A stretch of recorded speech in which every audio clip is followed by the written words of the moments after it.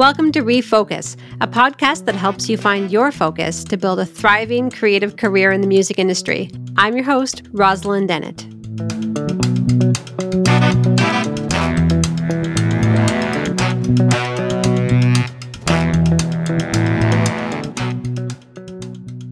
Hello and welcome to Refocus. Our guest today is Coole. Since falling in love with the sound of folk and early country music at the age of 17, you could loosely divide Coole's 30-year career as a full-time musician into 3 eras. 10 years as a street and subway busker, 10 years playing bluegrass residencies around Toronto's bar scene, and 10 years touring internationally, both solo and with the likes of the Lonesome East String Band, the David Francie Band, and the Foggy Hogtown Boys.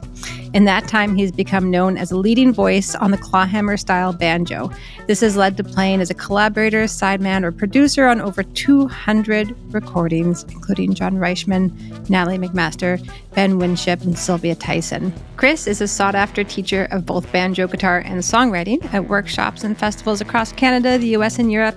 He's also produced a popular series of online workshops, as well as an instructional DVD. Welcome, Chris. How you doing? I'm doing great, Roz. Nice to see you. So our topic today is marketing, which I feel like is not something you and I have talked about before, but it's something I've been really interested in hearing a little bit of your journey on. I follow your recent emergence onto social media, and you have what I personally consider to be one of the best email marketing newsletters that is out there. And you've been, from the pandemic and onward, have been like a very impactful presence online. So my first question to you would be, was there a shift during the pandemic for you and how you decided to interact with your audience and your community? Well, thanks for having me to talk about this. It's funny. I was thinking about this morning, and it's nice that you asked me because I don't think of myself as being especially good at what you're wanting to talk to me about. And I think other people might relate to that. I don't think any of us think that we're all that good at that stuff. And it's very awkward. Of course, it's not why we got into playing music in the first place, but it's a reality. So I just thought that was interesting. So yeah, my gigs dried up and I had to find another way to sort of make my way in music.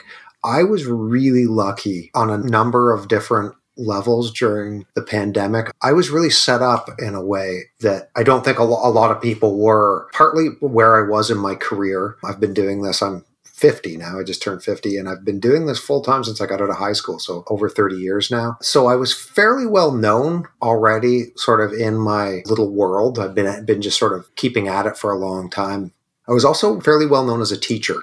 I've always taught. Like I've been teaching since I was 20 years old. And I'd been teaching online for 5 or 6 years before the pandemic started. And it's just some things like I literally just updated all my computer stuff because I'd got into video editing the year before, or just I realized I wanted to get into that.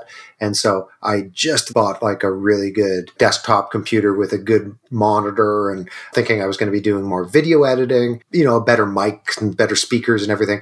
And the pandemic happened and I was sort of ready to roll. I'd already had an Ethernet cable into my computer. So I was like, I knew I had really fast internet. I knew how to teach online. I was all set up for it. I had a good camera. And I know so many great musicians that are like maybe in their 20s who are sort of just starting out.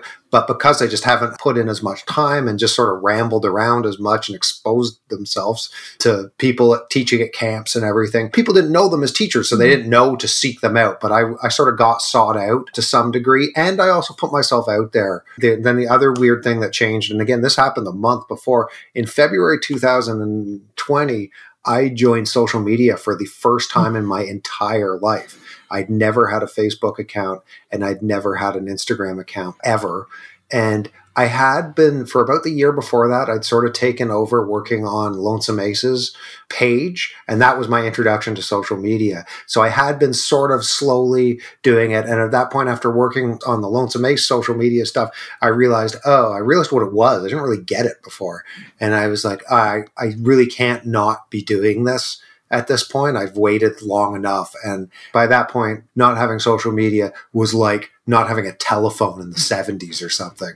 It just didn't make any sense anymore. So I joined, and then obviously we all know what happened a month later. I wanted to ask you specifically about that because I feel like You and Frank Evans were like the last two holdouts on Earth that didn't have social media. I don't know if it was a coordinated effort or coincidence. Well, I started before him, and then I remember talking to him and being like, look, dude, you sort of have to do this.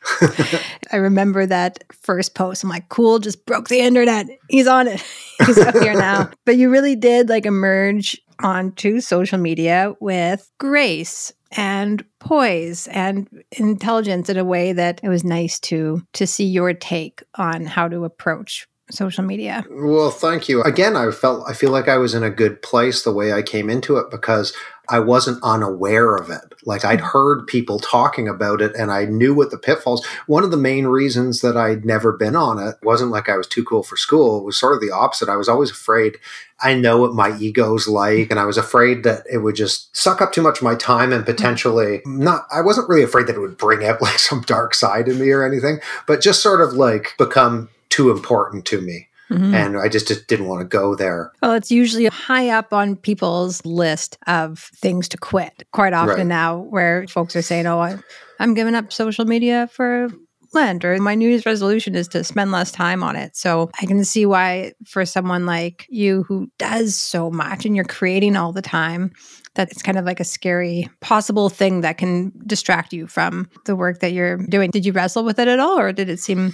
No, because the time I joined, I would have been screwed. Like it was my total connection. Like it became my job instantly. Like the next month, it was like, oh, everything I was doing. I mean, I do have an email list, but I wasn't active on my email list at that time. It's a funny thing. I started an email list back in like the early 2000s. Me and Aaron Marshall sort of had an email list that we'd started building, and it was a good one. And I built it over the years. And I remember sometime in around early 2010s or something, I remember the roommate I lived with, I'd sent out an email to my email list, and he was like, oh man, it's hilarious. You still use an email list. Everything's on Facebook now. Like email lists aren't really a thing anymore. And I'd sort of like, when he told me that, I sort of took it to heart, but I wasn't ready to join Facebook. But I sort of gave up on my email list for a good long time. And like, I'd send the odd thing out, but like up to then I would put out a monthly email for a long time, but I'd actually sort of stopped. And then when I got into social media, I started listening to a lot of podcasts about being an independent musician. Like there's that a CD Baby's got a very good podcast. It's great. And, I started listening to that because I sort of wanted to get caught up on how it worked. Now, I mean, I knew how to do gigs. I knew how to play. I was always promoting myself. Like a big part of being a musician is promoting yourself. So I was always into making posters, and like I got into using Photoshop pretty early just so I could be more in control of my own sort of image. So I was ready for that aspect of it. What made you then do that pivot back to email marketing? Well, because I'd heard after about a year of being so focused on social media, I started listening, and all the sort of gurus in that world were like, build an email list. You have to build an email list because social media changes and you don't have any control over your audience on social media. It's great when it's working, but it can change, and it could change at any time. The example they always give is TikTok. It's like TikTok's awesome. I don't personally do TikTok, but TikTok's great if you're good at it and if you're using it. But like we're seeing right now, TikTok could be gone. That could be outlawed in North America. And then all your TikTok fans are gone. So like the whole thing, I was surprised, but the whole mantra was like, build an email list, build an email list. I was like, oh, I've been doing that since like 20 years. I've been doing that, and I still had it. So I started building it again, and I started doing this, getting back into the monthly email thing. And I try to only send one email out a month. I'm sort of religious about that.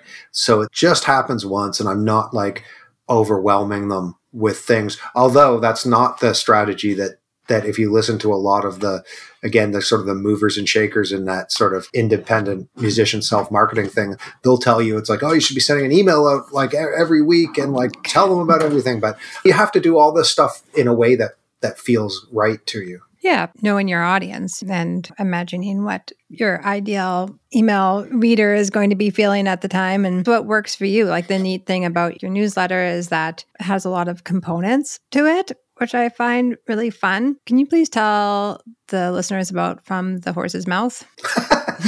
Well, I have a lot of, as I say, I've been a teacher for a long time. So a lot of people on my email list there's a lot of banjo players on there, like people who've taken classes from me over the years or workshops and whatnot. So one thing I wanted to do, and obviously you can't just always be asking for things. So realistically, everybody knows that you are just self-promoting and ultimately wanting to sell people stuff. But there has to be some reason for them to sort of beyond just wanting to know where you play and wanting to know what you're selling them that month. It's nice to have something. And one thing I thought I could give was at least I could like do a tab and a video for all the banjo players out there who might be interested. So once a month, I arrange a tune, it's usually a traditional tune, and I do a tablature and talk a little bit about the tune. But on the video that I record, I wear a horse's mask, and I don't have a especially good reason for doing that. I just thought it would be funny. And I don't know, make it a little bit, I don't know. I like things to be weird. I just sort of dig it. So I wear this horse's mask. So I call it Straight from the Horse's Mouth. And it's just like this sort of once a month thing. And I think people get a kick out of it. It's a little weird. And when you're teaching, it's tricky because like you're in this position of like you're the expert and you got to make sure that doesn't go to your head.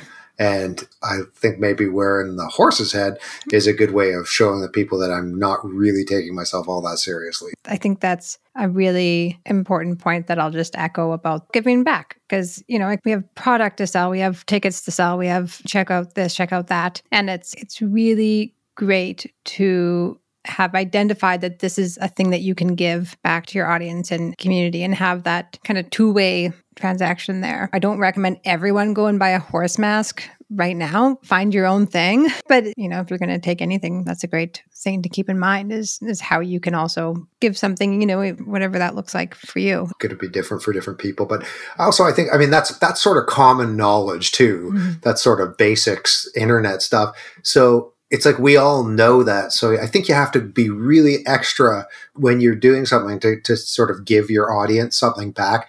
It's really easy for them to see through it if it's hollow, right? Mm-hmm. Like if it's shallow and you're just giving to get, which I mean, there is an element to that. I mean, we are ultimately doing a job, but just try to be creative about it, I guess, so that it doesn't just seem like it's totally obvious that all you're doing is checking a box that says, only ask 10% of the time on your, you know, you don't want it to look like that.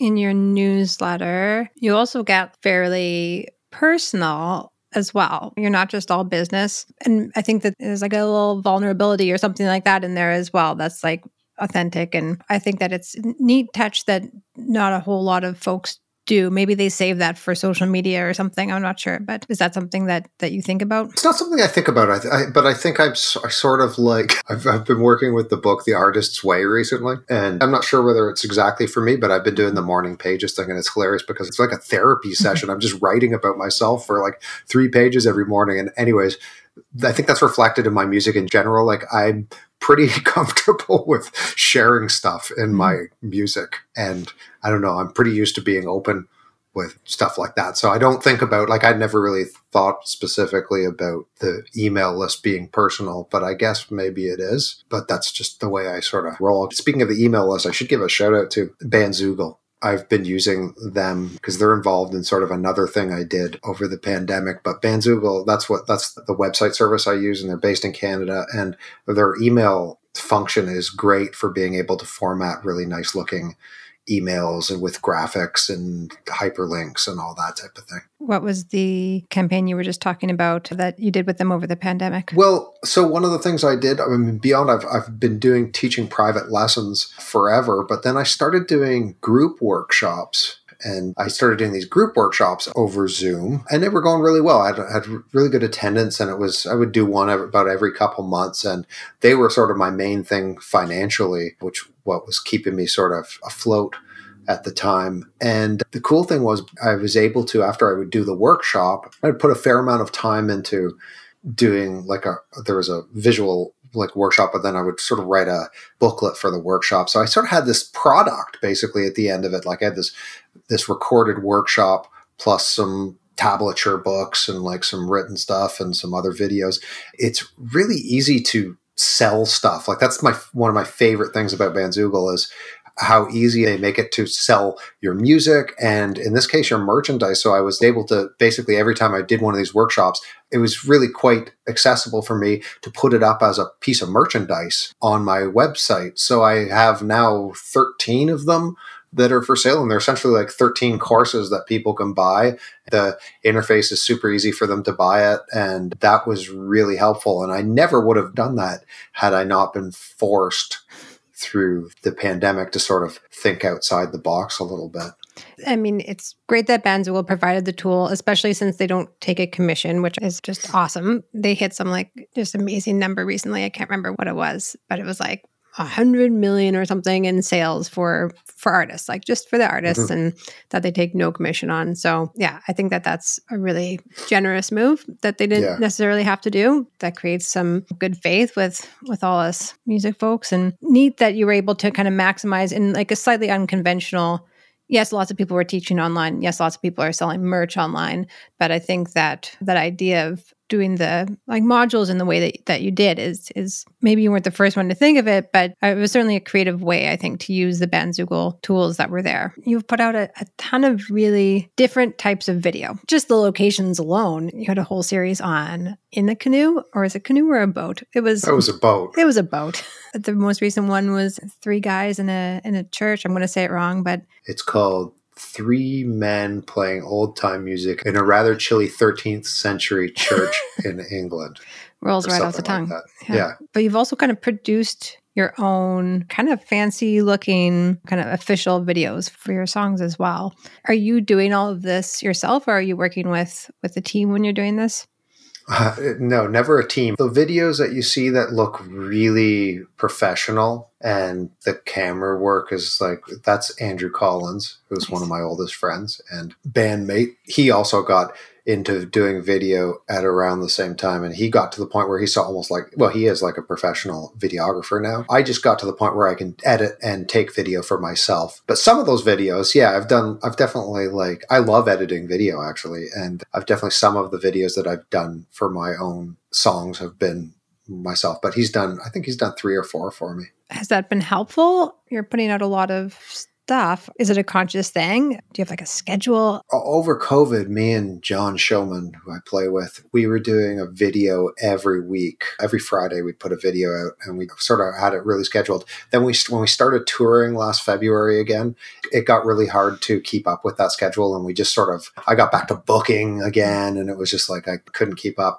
We're trying to do that again now because we've got an album coming out in the fall. So we're trying to do that. It was really helpful putting those fiddle and banjo videos at every Friday. It was like, as when we got back on the road, so many people came up to us and like, hey, we heard about you we watched those videos every Friday. I think the trick is, I mean, again, this is really mostly stuff I've picked up from listening to the experts, quote unquote, is consistency. So if you listen to some people, they'll tell you, oh, you have to be like doing stories like at least once a day, and you've got to be posting 3 or 4 times a week. And that might be true for some people, but that's not going to feel right for everybody. But try to get on some sort of consistency. I'm out of it, and you'll fall out of it. I'm just getting myself sort of back into a flow for it. And I was sort of out of it for about 6 months. I was very inconsistent. And for me, that looks like maybe one thing a week, like for maybe a couple things on Instagram. But I try to get a video every week that works for me. And I also love one of the things I loved about getting into doing that, it forces me to work up new material. And that was definitely tricky over COVID to like just get yourself sort of revved up to be constantly working on new stuff. That was helpful for that. And I still find that's a nice sort of side aspect of it. So that's a nice thing, because if you're only putting out like maybe 1 or 2 things a week, if you sort of try to get the quality a little bit higher, that means you can force yourself to sort of work on your craft, which is music. And that can be sort of a nice positive side to it. Yeah, that's finding that balance is, I think, something that folks can struggle with between the creative and maybe like the expectation. And somewhere in between is like what feels is the path of least resistance somewhere in there. When you hear from the experts that are saying, yeah, post every day, do more, be out there, be engaging all the time. Maybe there's guilt. I don't know what the word is, where you kind of feel like, oh, I have to be doing more, which some folks can lead you to kind of creating some bullshit content. That's not. Yeah, I mean, I think I'm sort of in a place right now where I'm just trying to figure out where I stand on it because, like, I mean, it is sort of a type of pollution at a certain point. Some of the crap that you see, and it's like, but it does work because, like, I see bands that are posting constantly, and I look and I'm like, oh, it's really like nothing that they've done, but I still looked at it and they're still on my mind. And that's sort of what advertising is. And essentially that maybe is all social media is anymore anyways. But yeah, it's hard to figure it out because like on one hand, you want to be there, but just the haze of social media is a bit of a problem in our society. And you don't want to start becoming part of that problem, right? Again, it's all a delicate balance. Balance points can be different for everybody.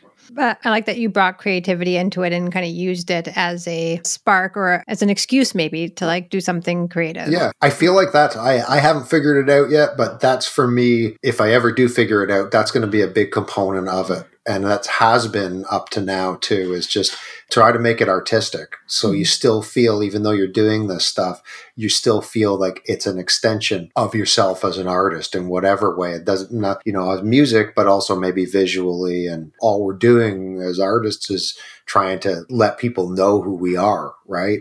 And so that's sort of, you can imagine how that can tie into it as well. Do you have any final thoughts or any nuggets that we haven't unearthed of some thoughts that you've had around this topic? My motto has always been just keep trying.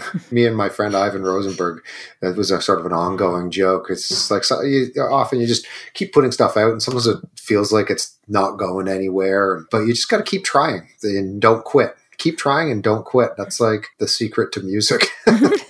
Tell me a little bit about where people can find you if they're interested in checking out your newsletter. How can they sign up? The aforementioned newsletter, you can sign up on my website, which is just chriscoole.com. COOLE, like the weather with an E, as my father liked to say. You can sign up for the website there and find out about my gigs. I mostly tour with a band called Lonesome Ace String Band, which I will be in about half an hour getting in a van and driving around with them for 2 weeks.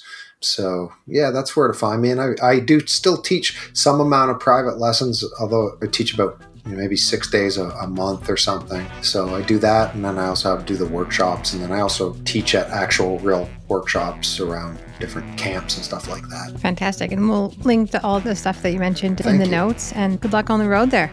Appreciate it. Yeah, thanks for being here, Chris. Thanks, Ross. Great to see you.